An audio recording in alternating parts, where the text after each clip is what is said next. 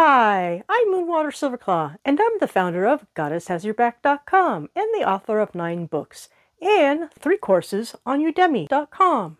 In today's episode, we're going to talk about how witches explore spatial spirituality.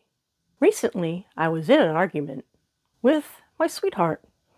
I found that I personally had to make space to let his particular ideas into the conversation. I felt that when I say I'm going to try to do that, that it means that I will actually put effort into trying to do something. He asked me to consider that he feels saying that I'm going to try is saying that I'm not going to finish. He asked me to say something awkward instead. The phrase was, I'm going to put efforts towards this. It may take more than 1 session. To him, that was a realistic promise. He says, when someone says, I'll try to make the party, they never show up. So try to him means I'm not going to be there. Try also means to him, I'm going to fail to do what I promised. I really needed to make space for this new idea, this whole different perspective. I have 3 insights for you. The first one is explore being with. A number of people who teach meditation say, observe your breath. There's a problem with this. It separates you from your breath. I suggest, in spatial spirituality, I have a different perspective. You say, I'm going to be with my breath. So there's no separation. You make a space, so you have a different experience. And now our second insight. Allow for space. Ideally, meditation is a time for awareness and being spacious. Just that idea that you have the space to move in.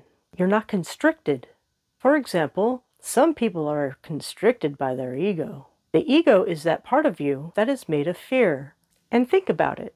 When you're full of fear, you might constrict your behaviors. You might even avoid doing some things. Think of all the times that people might speak up, but they're afraid. So they sit there and say nothing.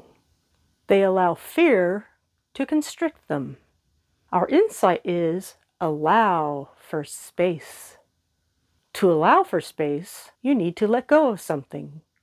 For example, this week, my sweetheart had some pretty bad experiences at work. So he chose to use space.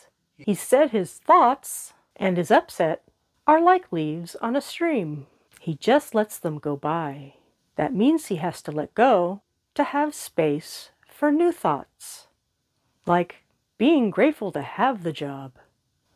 And now for our third insight. Let the goddess and God in. Imagine your experience of the day is full of feeling annoyed with people. There's no space for God and Goddess. And we're talking about spatial spirituality. You'll need to let go of something so that there's space for God and Goddess. In the writings of Doreen Valiente, the goddess says, for my law is love unto all beings.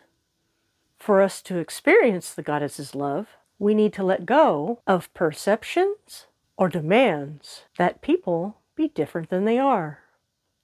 You probably have a good friend that annoys you. The solution is to let go of expecting that person to ever change. People only change when they want to or when they're so desperate. So when we let go of our demands, we open up space for the goddess's love and our experience of that love. And now I'll summarize. The first insight is explore being with. The second insight is allow for space. And the third insight is let Goddess and God in. I'm Moonwater Silverclaw, and to go further and deeper, you can try one of my 9 books. And for more information, you can go to my websites, GoddessHasYourBack.com and MoonwaterSilverclaw.com. I also have 3 courses on Udemy.com. The first one is Goddess Style Weight Loss. The second one is Spiritual Solution for Depression Relief. And the third one is Beyond the Law of Attraction to Real Magic. May all these help your journey. Blessed be.